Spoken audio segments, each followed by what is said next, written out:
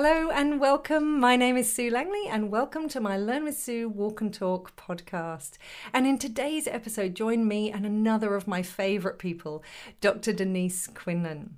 Denise works in schools, organisations, communities based in New Zealand on strengths-based leadership, resilience and positive psychology. And she has her own award-winning podcast called Bringing Wellbeing to Life.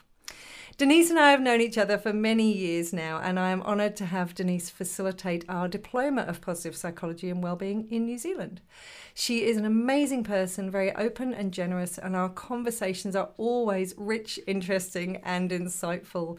So join me for a fabulous conversation with one of my favourite people, and let's all explore how we can pop on some flippers and allow us to kick ourselves to the surface even when the going gets tough. All right, it is just past the hour. So Denise, shall we get started? Absolutely. So welcome everybody that's on live and welcome to those of you listening to the recording. As you know, you are welcome if you're on live to pop any thoughts or questions in chat or the Q&A at any point in time. We are going to go into all sorts of things, I'm sure, during this conversation. And I just wanted to introduce Denise, not necessarily in a formal way, but in a way that perhaps helps you understand what my experience of Denise is.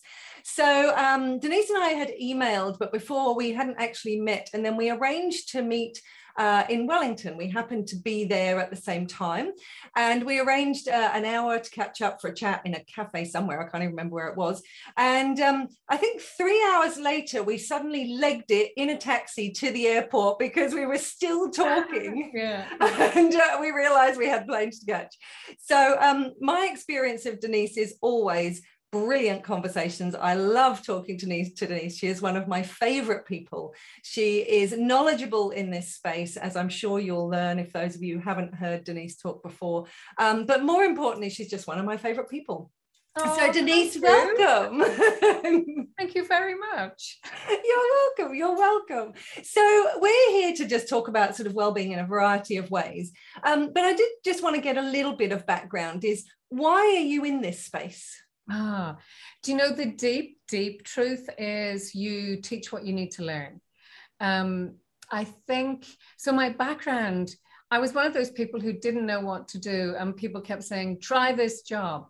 And so really I should be working at the European Commission, speaking French and Italian, doing international work. And instead I came to New Zealand in 1991 and abandoned I had been a stockbroker and a management consultant, and then got into, I have to blame Marty actually. I remember reading Learned Optimism and going, that's interesting. That might help, and I really identified with his description of himself as a recovering pessimist. And I think that's what I am. And, there are very often the people who I think who get into wellbeing work are people who know, if you like, their well-being is obtained at a price. So my sister is a classic example of somebody who is just happy-go-lucky, really enjoys life. She brings the party with her, doesn't have a huge interest in well-being because it's just like the air she breathes. Whereas as somebody who's had, the dips and highs, I have had to learn how to look after my well-being. And so I know there's a lot of people out there like me who are the same. Thank you for that. That's really interesting. And again, if you've got any questions, those of you listening, please pop them in chat. So I would like to delve into that, Denise, if I may. So many people on this call, we're all interested, hopefully, in being the best we can be and flourishing and thriving and whatever but we also know life sometimes has adversity and challenges, etc. So bearing in mind that you have had those sort of ups and downs, and you will continue to have those ups and downs, what do you do every single day that keeps your well-being up? Well, first of all, I don't always do it every single day. So, Lucy Hone, whom I work with, we talk about, I've got this metaphor of weight belts and flippers. And I think of it as, there are people, we're all out there in the big sea, with our diver's gear on. And some people have been born with buoyancy vests, and you can push them under and they will float back to the surface. And then there's other people like me who were born with the kind of the Celtic weight belt around, you know, the diver's weight belt, and I sink really easily. And so for me, well-being and resilience has been about learning the tools that act like a huge pair of flippers. And if I put my flippers on, I can kick for the surface much more easily. But it's a bit like one of my favorite medics always says to their patients, you know, the tablets don't work in the bottle, you have to take them. And so I do have stuff that I habitually do. But when the going gets tough, sometimes you drop things out. So my kind of go-tos would be meditation, getting out in nature, exercise. I'm a real curmudgeon, but I have started a gratitude practice. Yeah, and I don't write anything down, but in the mornings, with a cup of tea and a chat, my husband and I will talk about, well, what are you grateful for from yesterday, and what are you looking forward to today? And so those little practices are really important to me, but I do describe myself as a meditator who sometimes falls off her cushion. You know the way the alcoholics fall off the wagon? I can fall off the cushion, and it's like noticing it and going, how's this working for you? Yeah. No. And it's one of the things that we often talk about is having a range of strategies in your toolkit. And to your point is there are some strategies you will literally use every day that have almost become habitual. And there are some, to your point, is when life gets really tough, those strategies are not enough.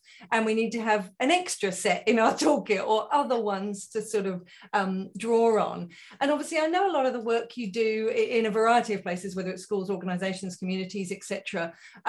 You will come across people who are really struggling, who life has sort of felt overwhelming, if you like, whether it's through grief or loss or just basically challenging stuff happening. And obviously we've got some of that going on in the world at the moment. So what's your sort of thoughts on that, of when the things that are happening to you, the adversity, the challenges sort of get too much? What can we learn from POSPSYCH that can help us in those times? I mean, I think I love my kind of description of well-being, and I'm kind of doing a balance scale with my hands, is when the resources we have are greater than the challenges we face. Quids in, I've got well-being. And there are times when the challenges are greater. And so it's coming back to, well, my tank is drained right now, what can I do? And it's interesting, over the last year, I think the people who've had a head start in coping well are the people who are comfortable with uncertainty. You know, we've been living through a whole lot of uncertainty. And if you're somebody who likes things cut and dried and likes to know where things are going, that's more challenging. And so we've all had to have kind of lessons in accepting that there is uncertainty and there are some things we can't control. And so I kind of go two directions there. One is, you know, we talk about mental agility as being that lovely Venn diagram of the things that matter and the things that you can control. And the bit in the middle is around focusing on the things that matter and the things you can control. And it's really easy to say, and the little bit in the middle can be really big. You know? And so we've begun talking about, I mentioned it at a conference in January. So we really need ruthless prioritization of the stuff that's in the middle. And then this organization asked me to come back and speak about it. And I was like, yeah, okay. And then I got there and he said, remember, you have to talk about ruthless prioritization. And I thought, it won't be a big deal. But I got there and they had these books printed that said ruthless prioritization. I was like, oh my God, I really have to talk about it. But, you know, it was really interesting because they were saying, you know, I think a lot of places all around the world, people have had more things added to their plate, and nobody has taken anything away. And so the recipe for overwhelm is everything's important and everything's urgent. And it's, yeah, just picking up on that, sorry, Denise, is and Tony, you've mentioned this, I must stop doom scrolling. I think something around well-being and maybe that prioritization that you mentioned is what not to do as well as what to do for your well-being, because it's okay now and again, like you say, to fall off your cushion. And I remember, you know, as I say, early days of lockdown, I've said this before to a few people, is this was last year, third week of lockdown, and I just went, right, that's it, I'm jumping over to the languishing scale. I need pizza, I need alcohol, I need chocolate, and I need it now. And it was deliberate. I'm getting off my cushion and I'm moving over to the other side. But I think there is something about that being able to not do things, whether it's Tony's point about doom scrolling, of knowing what is not helping your well-being as well as what to do to help your well-being. What are your thoughts on that? And so two favorite questions. One that was asked of me a few years ago, and it sort of stopped me in my tracks. And I thought, well, I could leave now. I've got value from this 3 weeks thing I'm meant to be doing, but I could go now. And the question was, where are you taking refuge and what are you taking refuge in? And I realized that I was taking refuge in Facebook and the Guardian News Online. And then the next question is it helping or harming? Yeah. And that's one of my favorite questions. And I love it because it puts people back in the driving seat. Yeah. You know, the question is what you're doing helping or harming you in your pursuit of whatever it is you want to do? And what I think it's such a brilliant question because it assumes that you know what you need. It gives you autonomy, it gives you agency. And I think it's a really, like for any parents, I think it's a brilliant question to be asking kids. Is what you're doing helping or harming? Yeah. And it's interesting you say that, Denise, because I've for years used the question, is this serving me right now? Yeah. And if the answer is no, why are you doing it? Maybe it's time to stop. Yeah. Yeah. And Julie, I love your comment in the chat. I was on the languishing scale last week, feeling so much better for it. Absolutely. And what's really important here, and we're gonna do a whole session on this because I think it's really important, is Julie's got the language. I was on the languishing scale, same as I did. I said, I'm moving over to the languishing side today. Yeah. Sometimes having the language can really help us with that acceptance and non-judgmental. What are your thoughts about that whole area of research around wellbeing literacy, language, and how it can support us? Oh, I think it's huge. Like, we're speaking of language, Jo Mitchell from Melbourne, she talks about having a timed wallow. Brilliant. You know, the idea that all bets are off, I'm not going to be functioning well, I'm not going to be at my best, and I'm setting a watch and I'm giving myself some time where I don't have to hold it together and I don't have to be good. And I think the language wraps round for that. Look, I think wellbeing literacy is huge. And, you know, there's having a language and the power of having a shared language with people. How do you, like, we've done a lot of work in education. And I think, we need to acknowledge and be a bit gentle with ourselves, as well as the organizations we're in, that first of all, there's learning about the concepts and the language and having the vocabulary. And then we know that it takes time to practice and embed some of these skills. And then there may be, you know, we haven't had an opportunity or a need to use it. So it can be quite a while, quite a lag before we really get to use all of this stuff. And so I guess what that I'm linking to there is, if you're an organization and you're doing some work on well-being, and then all you're going to do is do a well-being survey and go, oh, no one's moved, it's a failure. You're missing so much of the important stuff, because there is that. Well, first of all, ask them, does everybody know what well-being is now? Has everyone got a shared language? Because if you have a team situation or a family situation where people can actually talk, I really feel like I'm languishing. It's allowed to be much more temporary. Yeah, absolutely. And it's funny, Denise, we were actually talking about this recently on another conversation with the Work on Wellbeing survey that Aaron Jardin created, Work on Wellbeing. The first step is to create a language that you're measuring something, but it's not necessarily all about the measure. It's the fact that, oh, do I understand the difference between resilience? Do I understand the difference between how my health element is playing into my work wellbeing and my flight risk and my sense of meaning in my job or whatever it happens to be, how these things play out. And once we've got the language, it makes it easier to play with. So thinking about what you were just talking about and that sort of language around that it's okay to languish. And I think all of us believe that it's okay sometimes to sit, as I often say, get comfortable with the uncomfortable emotions, that you sit with it, etc.